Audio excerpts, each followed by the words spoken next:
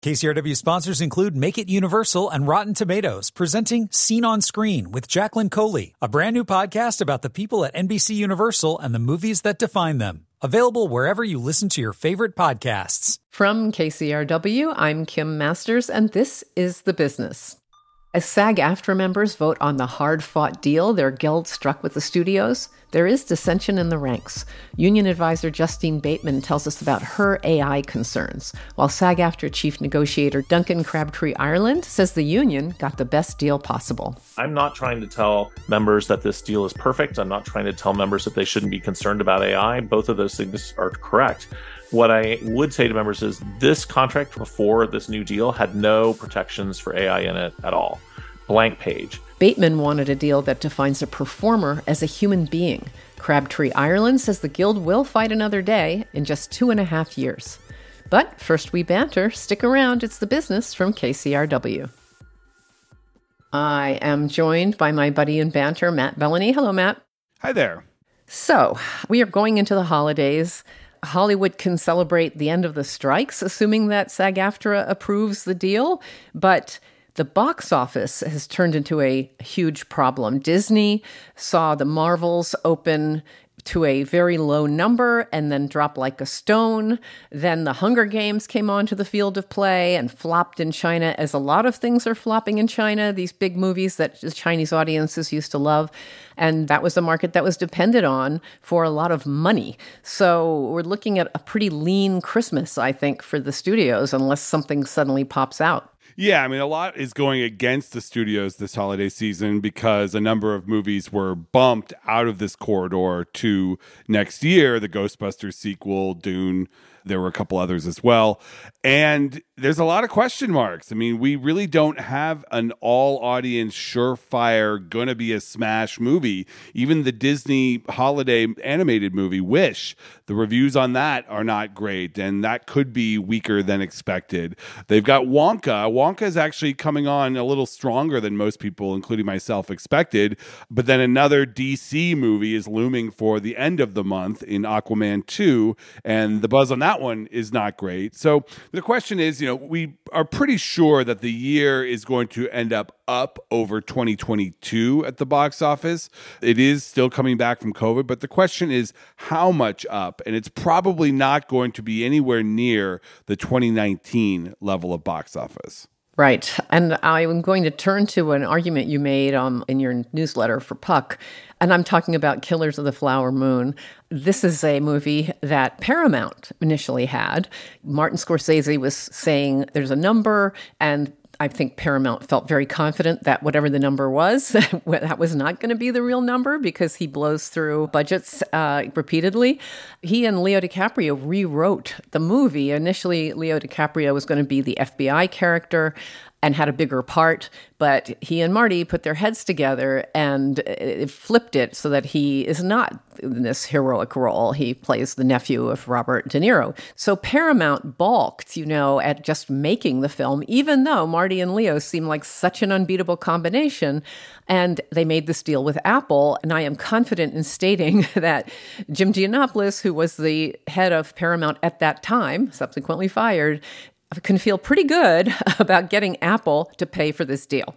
Oh, yeah. I mean, this is a movie that, depending on who you believe, cost in the $250 million range. And so far, it's sort of petering out of the box office. It's at about $145 million worldwide. So that is not going to cut it. And honestly, my rant on this is really about the double standard that has emerged, because a movie like The Marvels, which is from a traditional distributor, Disney, and cost about $250 million, it comes out of the gate and it grosses about $160 million worldwide so far. That movie has been declared an outright flop. Everybody is freaking out about the future of Marvel. And yet Apple puts out a movie of the same budget with bigger stars and it's grossed less in theaters and won't gross much more.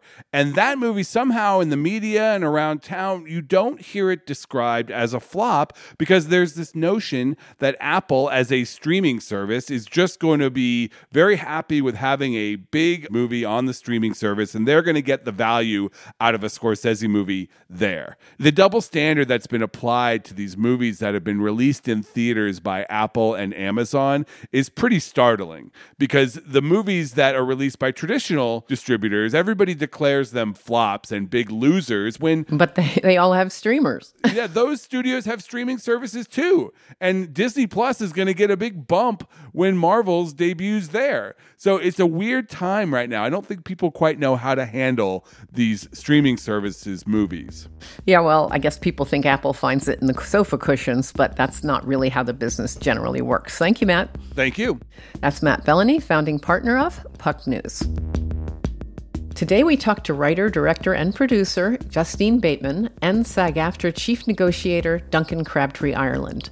We start with Bateman, who has become the face of opposition to the Guild's deal when it comes to AI.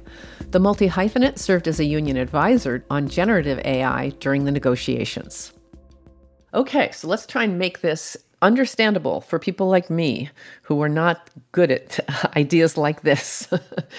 We're just trying to get at the main things that you think are the issues with what SAG-AFTRA agreed to. You know, we know that SAG-AFTRA argued over this to the bitter end and came away defending what they got. And I know you object to it, but like, is there a top 3 things you think are disasters, or can you summarize it for us in some way? Well, first I want to say a few things. I was glad to be of service to SAG, which is a union I belong to. I'm a former actor. I don't do that anymore, but I was on the board, was on the negotiating committee 15 years ago, have worked a lot of contracts, had to deal with contracts as a writer and a producer and a director and a former actor, where there are loopholes and allowances, and you cross your fingers and hope they won't exploit them, and then having to live with the fallout of those being exploited. So I'm glad to have brought this unique combination of assets to be of service to the Guild. Secondly, I want to explain a little bit for anyone who doesn't know, or they want to have like an easy way to, tell their relatives what this is.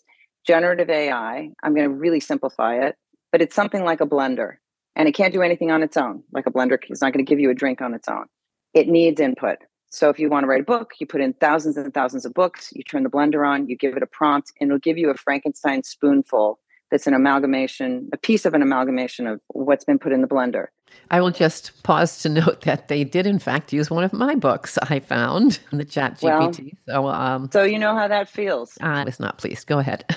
Yeah. And by the way, these are copyrighted works. The high quality ones that they say create the best Frankenstein spoonfuls are copyrighted. And thirdly, I want to say, it's not so much that I take issue with this agreement or that I am opposed to this agreement. I'm not going to qualify it like that. I am doing the same thing I've been doing for 9 months now, and 6 months specifically to the actors.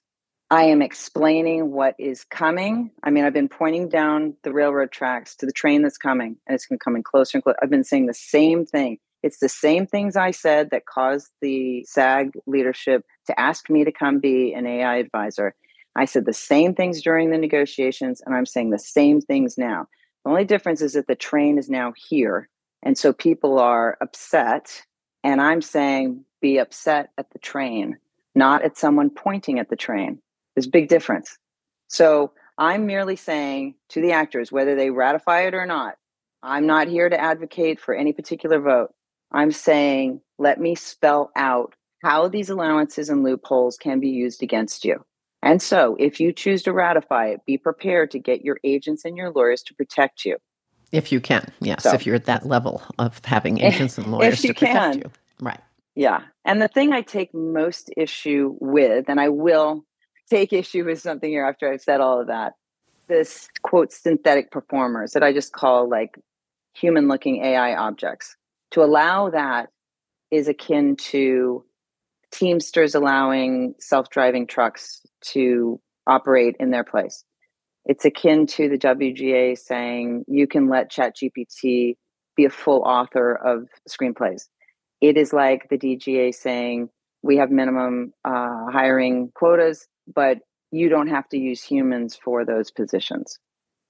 And that, look, I know we can't stop this, and I've always held that I know nothing I'm saying is going to stop any of this destroying the business, but I was hoping that the unions would take an opportunity, and I believe that has been done by some of the unions, take an opportunity to create a kind of a lane through this for its human members. And I am just expressing that if I look at this and I'm the AMPTP, I don't really have to use any humans anymore. And that saves me a lot of money. So is there a particular thing that could have been included in the deal that would help actors? Because I know that Duncan Crabtree-Ireland has said there is no way we could ban AI. That's not an option. And it sounds like you even agree with that. But, I mean, not happily, but still.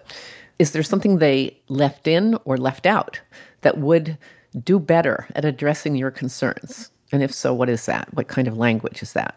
Well, it's what I just said. WGA got definition of a writer as a human. DGA got definition of a director, AD, UPM, second AD as a human. I would have liked to, and I advised them to get that language in the SAG contract, that the definition of a performer that would fulfill the role of a human character has to be a human. But that's not in there. What else? Yeah, that whole synthetic performer, the human-looking AI objects, I think creates a real problem for reasons I just said. And, the rest, like, I'm not here to criticize the leadership. They did what they did. How I feel about the leadership or the deal or something is really not important. What's important is that these actors understand what is happening to them. And that's been my position from the beginning, not just for actors, for everybody in the business, for everybody in our society. Because I have this unique combination of expertise, if you will, or education or whatever, I can see how this is going to be used and how it's being used. I just want to let people know, if this is ratified, what is available. And if it is ratified, here's a list of things you can take to your agents and your lawyers to try and get protection for. And also make as much money as you can in the next 2 to 3 years and get to know filmmakers, independent filmmakers. It's going to be primarily independent filmmakers, I think, who use humans and work with them. Okay, well, we'll see where it goes. Justine Bateman is a writer, director, and producer, and served as a union advisor on generative AI during the SAG-AFTRA negotiations. Thank you very much for explaining all of this. You bet. Thanks for having me. Coming up after the break, SAG-AFTRA National Executive Director and Chief Negotiator Duncan Crabtree-Ireland breaks down some elements of the deal that ended the 118-day-long actors' strike. You're listening to The Business from KCRW. KCRW sponsors include Make It Universal and Rotten Tomatoes. Join Jacqueline Coley as she hosts a brand new podcast, Seen on Screen. Meet the innovative people at NBC Universal as they share their journeys, inspirations, and the movies that define them. Each episode is an intimate and fun conversation about the impact of film. Seen on Screen is available now, wherever you listen to your favorite podcasts. Introducing the KCRW donation car, designed to be recycled. This first-of-its-kind vehicle will save you time, space, and hassle by disappearing. Enjoy the luxury and comfort of turning your underused car into a donation worth hundreds, even thousands of dollars. The KCRW donation car, already in your garage, driveway, or on cinder blocks outside your house. Act now at kcrw.com/cars. This is The Business, and I'm Kim Masters. Following our conversation with Justine Bateman on her opposition to AI provisions in the Actors Guild deal with the studios, we spoke to SAG-AFTRA National Executive Director and Chief Negotiator Duncan Crabtree-Ireland. He addressed some of the most discussed elements that emerged from long and laborious bargaining with the studios. Our division of labor at The Hollywood Reporter was that we had some reporters talking to various people in the Guild, And I was more the pipeline to the studios. So I was sort of hearing what they were thinking as things moved along. And I think there certainly was frustration with the speed at which things were moving. And I heard complaints that, SAG-AFTRA was very, very slow getting back. I don't know. Why would it seem longer than whatever that went on with the writers? Do you have any idea? Well, I mean, we have a larger committee, so that could be part of it. Our committee had a total of 44 members on it. The Writers Guild was a fraction of that, although the DGA's committee is larger than ours. So I think also, people sometimes can be frustrated with something substantively, and then they can translate that as frustration with the process. I mean, we extended the negotiations for 12 days at the request of the companies. And during that time, there was a 5-day stretch while we were waiting for them to respond to something.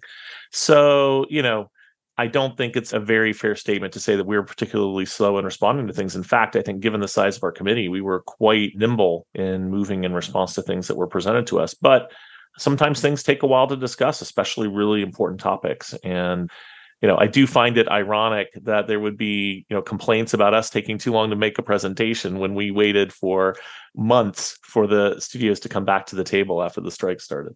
Yeah, I think what I was hearing about was the time you had to spend informing your group, with the people in the room turning around and saying, this is where we are. And that does take time with that many people. It does. And also there are really tough issues to get your head around. So, I think that it also depends on what the nature of the issue is. I mean, particularly with AI, for example, a lot of the things that the companies wanted to push for, we really had to evaluate in great depth and then discuss extensively with our committee. When we got into a lot of the details of AI, the CEOs even brought in a special group of their own full of IP lawyers who are not normally part of these negotiations at all to do a bunch of the talking with us. And we spent probably 10 hours on Zoom with that group of lawyers over 3 meetings talking about language for AI. So I think everybody really felt the pressure to make sure that they were getting things right in this negotiation, and that sometimes takes time. Yes, these are very complicated issues in some cases. Now, ultimately, AI was the last. But before we get to that, there was this question about the share, where you get a share of revenue, or would it be something based on subscribers? And I think that, as I understand it, the CEOs were just like, we're out, we're not doing that, it will never happen. I mean, can you describe what that was like? Because I think they got kind of exercised about that one from what I hear. Yeah, it's interesting because early on in the negotiations, basically we were told, we're not ever doing that, but it wasn't really clear what that was. And over the 35 days of bargaining, we really didn't get a lot of feedback from them on that proposal, but we kept telling them how important it was to us. And then once we got in the room with the CEOs, even the first meeting with them, they posed various objections to it, like various logistical and practical objections to it. So we went away and we came up with modifications to our proposal to address the specific objections they had put forward. And then we came back and we delivered that to them. They then sort of said, well, no, what you need to understand is we just aren't going to do it. Like, even if you solve our specific objections to these particular issues, we don't want to do it. We're not going to do it. This is never going to happen. Right. And so that was actually the first moment when that was ever said to us in an emphatic, clear, and just resolute way. So that's when our committee went back. Did they just leave at that point? I can't remember. I think maybe they did.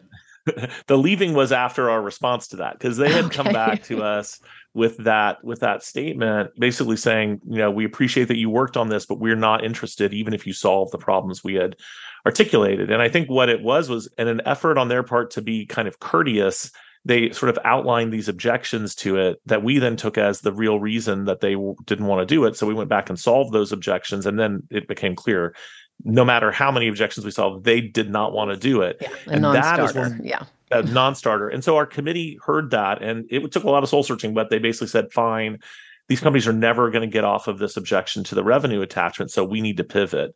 So then that's when we came back with the pivot, which was what is now affectionately known as the 57 cents pivot, which was a subscriber-based formula instead of a revenue-based formula. But it was intended to match the money. Like, we were not trying to make a move on money at that point. We were trying to fix the structure, and then we figured we'd negotiate over the money. And I think that's where they took it the wrong way for whatever reason. I think we presented it very clearly, but it was heard as somehow we are stuck at this money amount, which wasn't the case. We explicitly told them, we are happy to negotiate over the money. This is a structure that we're talking about. And in the end, the structure that we ended up with is different than that structure, but it is still based on subscriptions and viewership. So that sort of is what it is. But that is what apparently prompted that walkout. I don't know if this is something I'm calling it in my head, but what we ended up with was what somehow I'm thinking of as the Fran Fund. Maybe somebody used that language with me. 25% of shows that, well, you can explain it better than me, that she controls 25% of the income from successful shows and can do with it pretty much as she pleases. Is that true? Well, I would not say that. She can't buy herself a new car, but she can distribute it. Well, not really, because this fund that we're talking about is a jointly trusteed fund. So half of the trustees will come from the studios and streamers, and half of them will come from the union, just like our benefit plans do. So it can't, under federal law, be exclusively controlled by the union, and it isn't. So what's going to happen with the fund money is our TV Theatrical Standing Committee, which is our negotiating committee, is going to make recommendations to the trustees about how those funds ought to be distributed to people who work on those streaming platforms outside of the folks who are getting the bonus based on success. And then the trustees of that fund will have to approve whatever guidelines are implemented. And so that'll require buy-in from both sides, because half of the trustees will be from the AMPTP. And this is money that is like a sort of a residual or a bonus for success, right? Right. I mean, it's called a streaming bonus, but it functions like a residual in the sense that it's paid after the initial work is done. The amount that it comes from is triggered based on viewership and subscriber factors. The distribution of it is to be determined, at least in that fund, because that's what the guidelines are going to be formulated jointly to determine. But the intention is that it will help make folks who are on programs below the most successful hits that are addressed in the first part of that proposal. It's intended to make it so that folks on those programs that are really substantial contributors to the platform but aren't the biggest hits, make sure they also have some kind of additional income that helps bridge those gaps, because with the shorter orders and the longer hiatuses between seasons, that becomes more and more difficult for our members to sustain. So that's what the purpose of it is. And I think we're all on the same page about that, and expect that to be relatively non-controversial as we go through the process of getting those trustees to approve guidelines. So let me turn to AI. I know you guys have been sort of creating the final version, as I understand it. And meanwhile, you've summarized the agreement. You've had briefings with people members of the union. I should mention that we at KCRW are SAG-AFTRA, but we're in the news and different. And we appreciate that very much, by the way. Well, I'll leave that there. And AI, I mean, as clearly, Justine Bateman has been the face of objecting strenuously to, AI, I think, period. And that has become a controversial thing and maybe led to anxiety as to whether this will be approved in the general vote. And I guess from your point of view, and this was something, again, that you fought to the bitter end, I've seen you quoted saying, there's no world where we could make a deal that just prohibited the use of AI, and we did the best we could, and it wasn't bad. Is that a fair summary? Yeah, I mean, I think that is right. And I don't think anybody has a deal that prohibits the use of AI that I'm aware of. And even if they do, it's unclear how that would actually work. We can't stop the advance of technology. We never have been able to, not just us, but anyone in this world, whether it was, the printing press, the atom bomb, the Industrial Revolution, the developments of the car, in our industry, television. Yeah. Our strategy has been to use the power and leverage we could create to channel how the implementation occurs in a direction that is supportive of what our members need, rather than, using all of that energy trying to block this technology in a futile effort to prevent it from happening. I mean, they can't ban AI because it's already in use, but for a performer, I think is the issue for people who are, for obvious reasons, made very anxious by this kind of, rapidly advancing technology. A couple of years ago, I think some people started looking into it out of curiosity, and suddenly it's right in front of our faces and we don't know where it's going.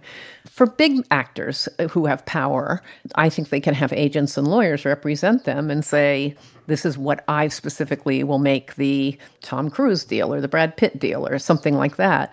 But for most people, they won't be able to do that. And I would think one of the more concerning things that I guess can't be addressed, I don't know, is that they can say to you at the beginning, we want you to sign this that lets us use an image of you or a replica of you. I'm forgetting all the terminology. And if you don't want to sign it, we're not going to hire you. And that is the kind of thing that I guess could not be forbidden in this negotiation. I mean, I think from a practical point of view, it's not something that companies would ever have agreed to, and it's not something that we can even realistically anticipate happening, because right now, and for many years, it's been the case that, some performers are engaged to do performance capture work using different technology. And if you don't want to do that work that way, that's the way the work is going to be done. And so someone else will do the work instead. I mean, I think there are a number of things where performers have to decide if they're willing to do it or not. And that is why it's so important to have informed consent, so that you have all the information you need to make your decision about what works for you. But just like if you're asked to relocate to another country for a year for a project, or if you're asked to do nudity in a project that you may or may not be comfortable with, if you decline to do that, then they may choose to hire someone else to do that instead. What this contract doesn't allow, though, is it doesn't allow them to spring it on you. There's advance notice requirements. There's informed consent requirement where reasonably specific details have to be provided about any intended use of a replica. If you have already been engaged to work on the project and then they decide they want a digital replica, or then they present consent to you, you can say yes or no. And if you say no, you'll still have to be paid for that project. So I do think that those are protections that are consistent with the kind of protections we have for other big decisions that actors have to make in deciding whether a particular role or project is right for them. So looking at the bigger picture of where is this going to go, do you feel confident that you'll be able to persuade people that you've done as well as anyone could do? You guys have said this is the $1 billion deal and bigger than all three previous deals in terms of money that combined, which I had heard from the studio side before the thing ended. And, the studio people have said, David Zaslav was on the record saying that you guys were right about everything, which he might feel is a little bit of an overstatement, but he said it. Where do you think it'll end up? Do you think you can pass it? Do you think you can pass it with a big margin? Do you think it'll be a squeaker? Yeah, I don't really know where that's going to land. My main focus is in just trying to make sure our members have accurate information. And, I know that the AI topic in particular is something that creates great anxiety in people, and for understandable reasons. And that's why it's really important, like a certain amount of fear and anxiety is helpful because it keeps us focused on threats. It makes us self-protective. And then too much fear and anxiety can become crippling. And so it's important to find that right balance. And I'm not trying to tell members that this deal is perfect. I'm not trying to tell members that they shouldn't be concerned about AI. Both of those things are correct. But what I would say to members is this contract right now, before this new deal, had no protections for AI in it at all. Blank page. Now we are going to have, more than a dozen pages of detailed limitations on what the companies can and cannot do with AI as far as digital replication, with generative AI. We have incredible protections for background actors in this contract. Really, really strong protection. So I think someone can hate AI and feel like AI shouldn't exist, shouldn't be used in the industry. And they can also recognize that given that after a 118-day strike, what we were able to achieve are significant limitations, but not a ban on AI, that this may reflect the best protection that is possible, and that in collective bargaining, there's always the next cycle. And we needed to get guardrails in now, but those guardrails can be strengthened and, improved in future cycles of bargaining. And frankly, the structures that we've built position us for that. The fact that we get notice of any kind of use of synthetic performers, so we know when it's happening, and we have the right to bargain over that. The fact that, we have protections against the use of digital replicas now, even if they're created outside the project. For independently created digital replicas, we have protections. That's extraordinary, and that really has value. So I do think that our members are far better off with these provisions than they would be with any other alternative. And so I think that members will recognize that even if they don't really like the idea of AI being used. And of course, there's all the other gains in the contract as well to add to that list. Duncan Crabtree-Ireland is the National Executive Director and Chief Negotiator of SAG-AFTRA. Thank you very much for joining us and explaining your point of view on all of this. Thanks so much. I appreciate it. And that's The Business. Joshua Farnham produced and edited today's program with help this week from John Meek, who mixed the show. You can stream The Business as well as other great KCRW shows on kcrw.com or wherever you get your podcasts. I'm Kim Masters. We'll see you next week on The Business. KCRW sponsors include Make It Universal and Rotten Tomatoes, presenting Scene on Screen with Jacqueline Coley, a brand new podcast about the people at NBC Universal and the movies that define them. Available wherever you listen to your favorite podcasts.